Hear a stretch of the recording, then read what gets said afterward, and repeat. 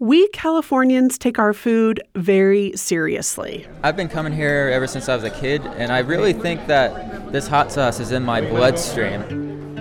And food and agriculture are big business in the Golden State. Our farms feed the nation, and our restaurants set international trends. But I'm more interested in a different side of food in California, the people. I've always worked on the ranch. I mean, we gather cows, I fix fence, we pull calves. I do everything. When we can't be in our river, when we can't eat our fish, it kind of takes our purpose away. I'm still cooking at the age 78.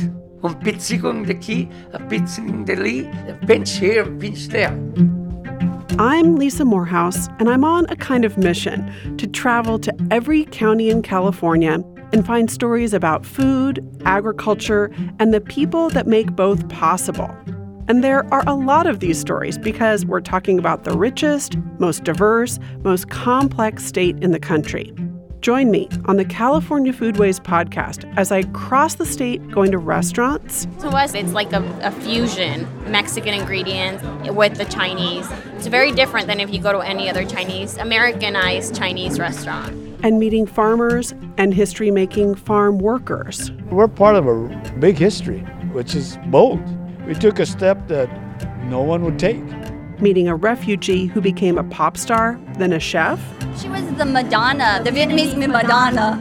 And listening to former sugar factory workers. It's gone now.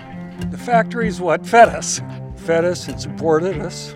And a lot of good people work there, and it's just gone. And other people who tell the complicated story of California through food.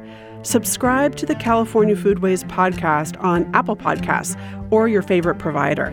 Follow us on social media at CA Foodways.